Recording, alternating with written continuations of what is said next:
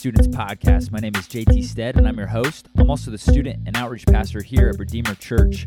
And what you're about to listen to was a sermon that was preached at our Wednesday night gathering from 6:30 to 8:30 with our students. So I hope that the sermon is encouraging and a blessing to you today. Thanks for listening. About him, some of you don't know anything about him, so just a quick overview of what his journey was or what his life was sort of like is he was born in a small German town, and after becoming a lawyer, then he became a monk. But as it turns out, he was kind of a really terrible monk. He gave his first mass, he was supposed to, but he ended up running away. It was because he saw God as so holy and righteous. He saw the sin in himself, and Luther was dealing with the same question of justification, of how can I be made right or declared innocent before this holy God who should punish me for my sins.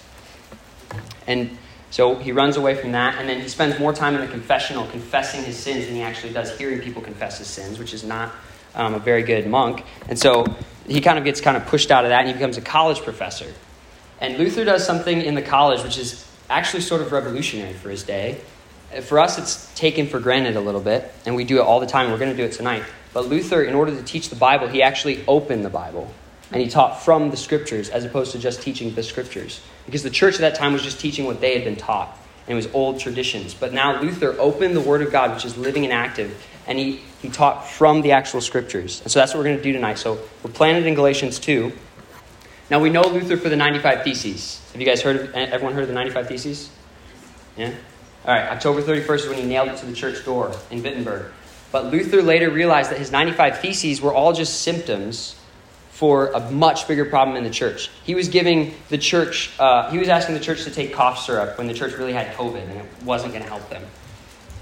So he later realized that the main problem with the church at that time was that they had messed up, perverted, and twisted the doctrine of justification. That's what the problem was in the Catholic Church. That's why we celebrate Reformation Day, because that truth was restored.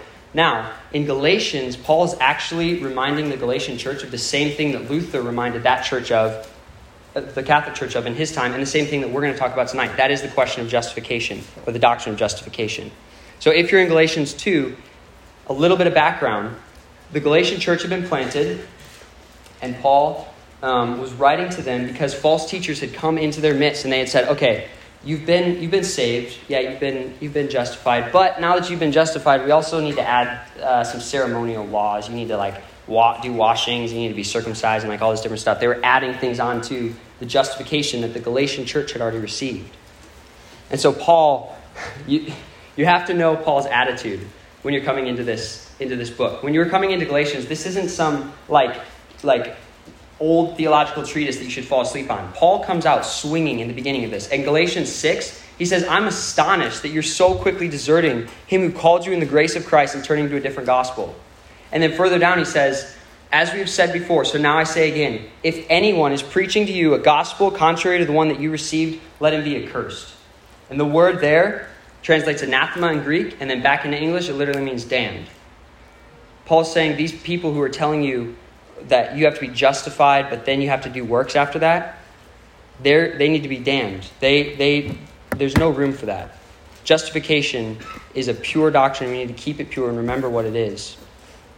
And so in Galatians 2:16, if you could distill the book of Galatians down into just one verse, which is what Paul's done for us in Galatians 2:16, and that's what we're going to read from tonight. So go to Galatians 2:16, and we'll read it. Paul says, yet we know, we're sure of this, that a person is not justified by works of the law, but through faith in Jesus Christ.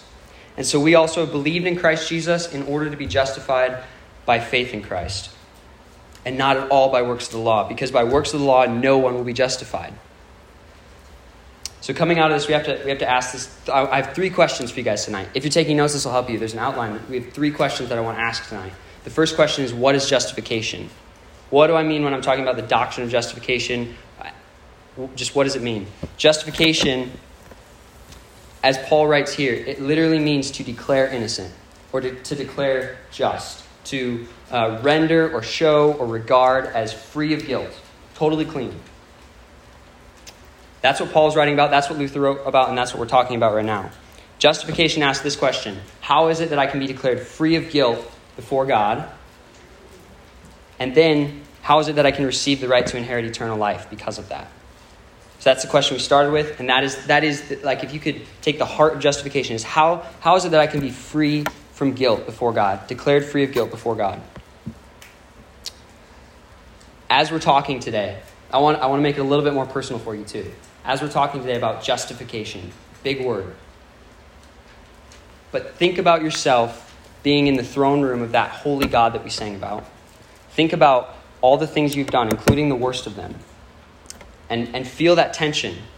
You're before God, in the throne room of God on Judgment Day. And when you stand before him, the question is, what is your plea going to be? What are you going to say to God when he says, should I condemn you as unjust, or are you righteous?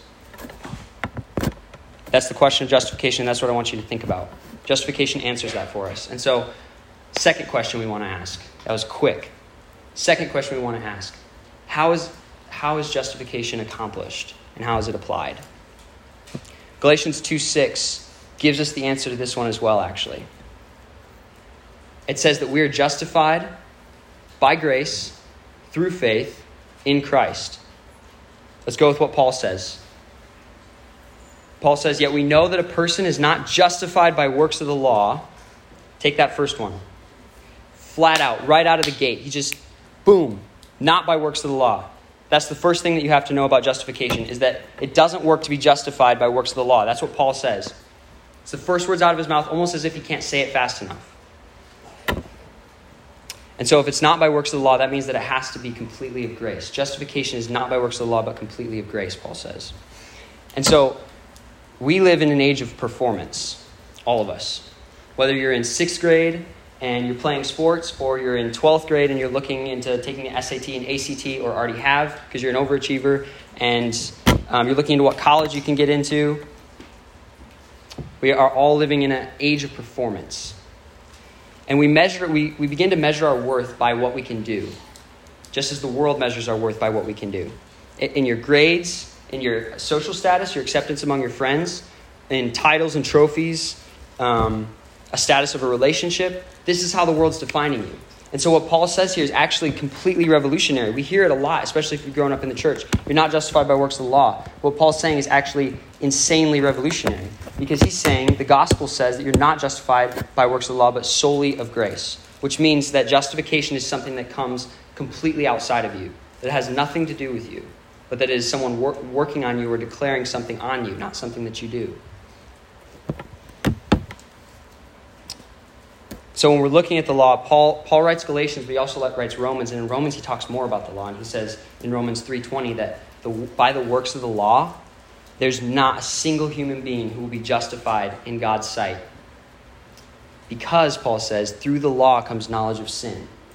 And so I'm telling you today, if you're trying to live according to the law, that there is a far better way.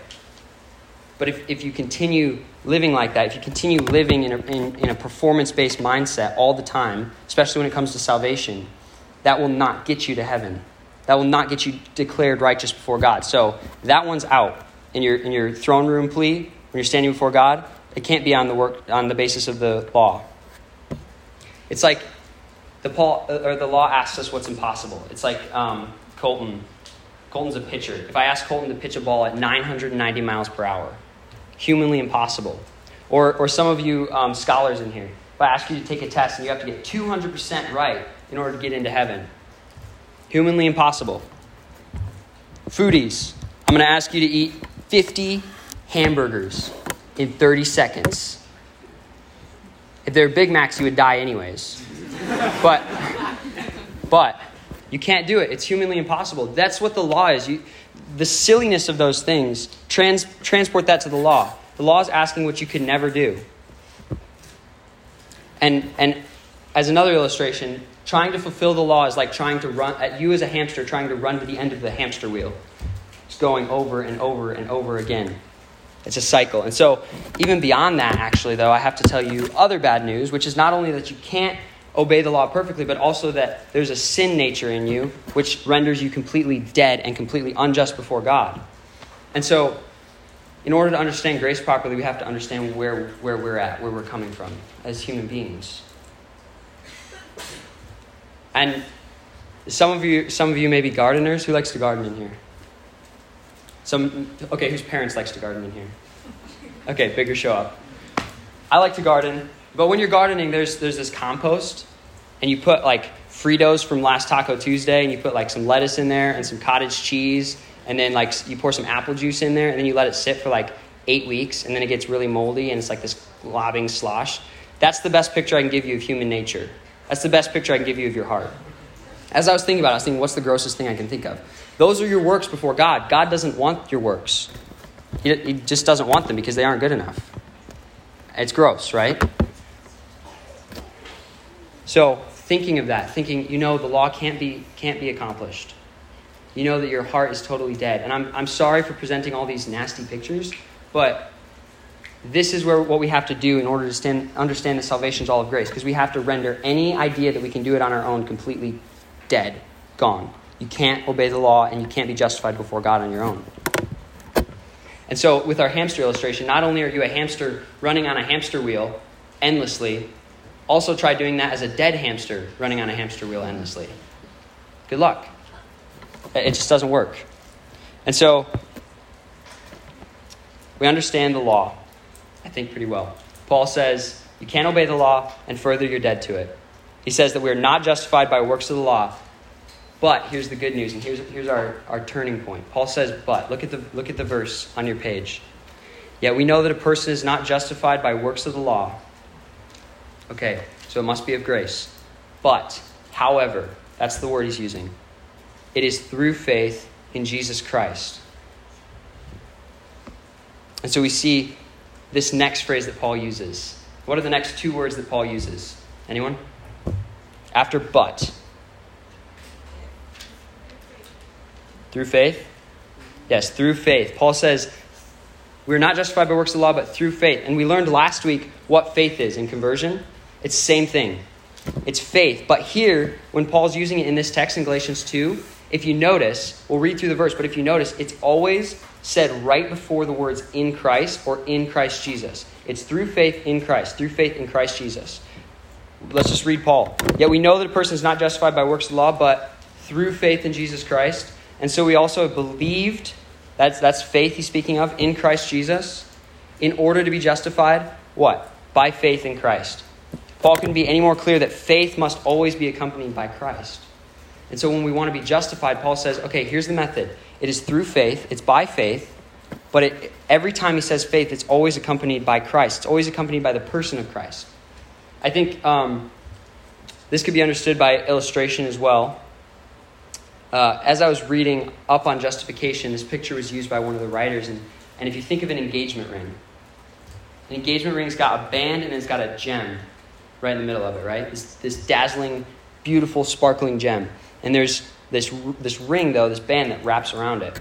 And so the picture that he uses here, though, is that faith, your faith, is nothing by itself. Nobody really wants it.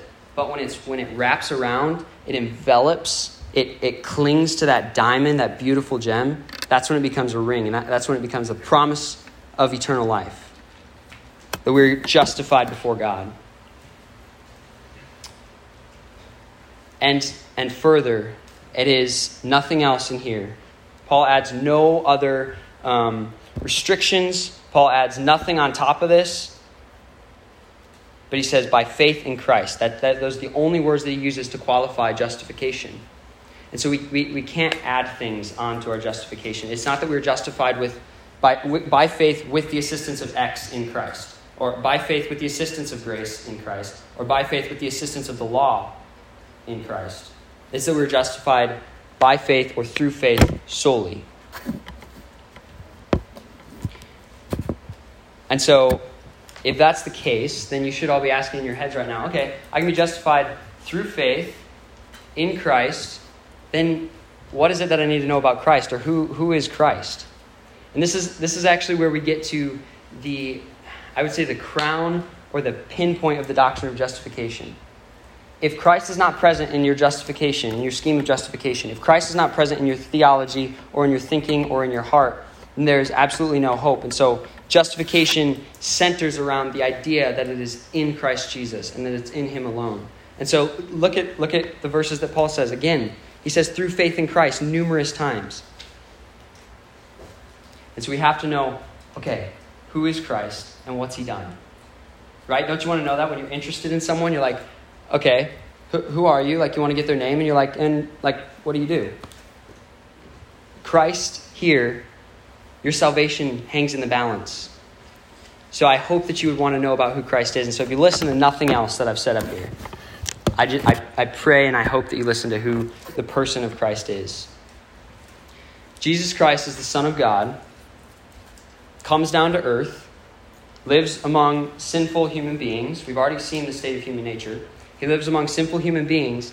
And that law that we couldn't obey, Jesus actually lives that law absolutely perfectly. He's the kid who always gets 100% on their test, right? Sits right next to you. He obeys the law perfectly while he's on earth. And then dies on the cross. Paul says in Galatians 3 that those who are under the curse of the law, those who have disobeyed the law, are to be punished by being hung on a tree. But Christ obeyed the law perfectly. And then he's hung on a tree. So he actually did everything just right, and then he's punished as if he didn't. And so we have to ask the question, like, why does he do that? But Christ does that on our account. If we have accepted him through faith, then that every single righteous thing that he did, and every single merit that Christ did while he was on earth, he does that on your account. That's those righteous things are moved to you through faith. But then why does he die? He dies in order to take the punishment of sin that each of us are deserving of. And so because our human nature is to break the law, because we have broken the law so many times, think now about, as I said earlier, think now about the things that you've done, the things that you've felt guilty for. Those are the things that are put on Christ, that he takes on himself. And so his death pays for your guilt, and his life makes righteousness to be counted to you. That is how we answer the question of how is justification applied to you, and how is it accomplished? That is by grace, that is through faith, and it is in Christ. And in Christ is just go crazy with the highlighter. So then our third question. How does this apply to me? Or in simpler terms, who cares? Turn to Zechariah 3 in your Bibles. This is in the Old Testament. This is before Jesus came to earth. But it has a little story in here for us. And I love it. It's reassuring. So turn in there. I'll give you a minute.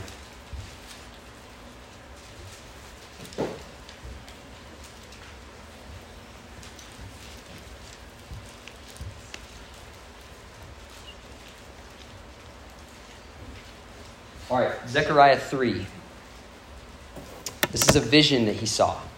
It says, "Then he showed me Joshua, the high priest, standing before the angel of the Lord, and Satan standing at his right hand to accuse him."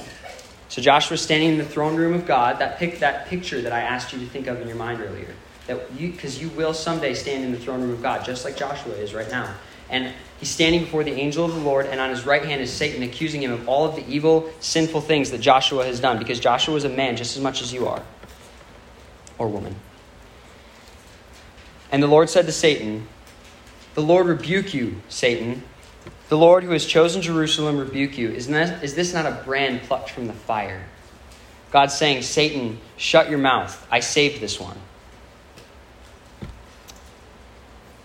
And now Joshua was standing before the angel, clothed with filthy garments. He's got these just disgusting, filthy garments. He fell in the mud on his way there.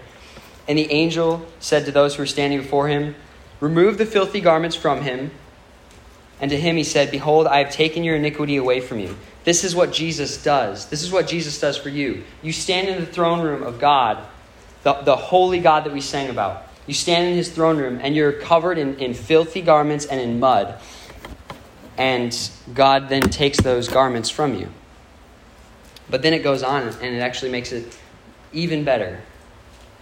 "And I will clothe you with pure vestments," he says. He promises.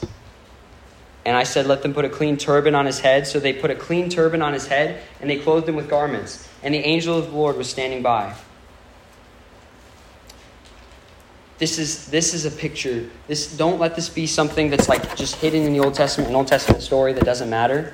And don't let justification be a doctrine that sits on the top shelf of a theological library. Justification is a doctrine that is very much alive, and it is a doctrine that should penetrate your hearts as believers from 6th grade through 12th grade.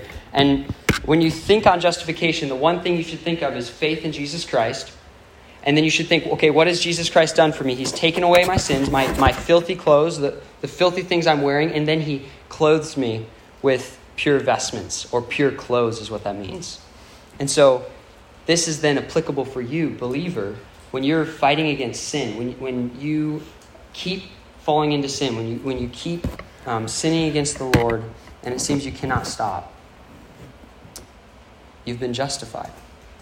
Because when you enter into the throne room of God, it doesn't matter how many puddles Joshua fell in on his way there, or it doesn't matter how many times that you're sinning, not that you continue in sin, but it doesn't matter how many times you have sinned. It is all of the free grace of Christ that he's justified you. Or when you're tempted to sin, you've been justified. It's no longer in your nature to do those things that you once did. It is now in your nature you're clothed in pure vestments. On Easter and Christmas, when your parents make you dress up, do you go out and play in mud puddles? Hope not. Hope not. Don't do that. When you doubt your salvation, I don't want to belittle this one because this is a real thing. Some of you have been saved, you've been justified, and then you doubt your salvation sometimes. And that's a very real thing. The church in Galatia was doubting their salvation. Luther doubted his salvation until he understood the doctrine of justification. And so I hope for you who doubt your salvation, understand this doctrine that it is all by grace through faith in Christ, that it's external from you, that you've done nothing for your justification. You've been justified. And now, those of you who are without faith, what do we have to say to that? Well, I told you that you are a dead hamster on a hamster wheel.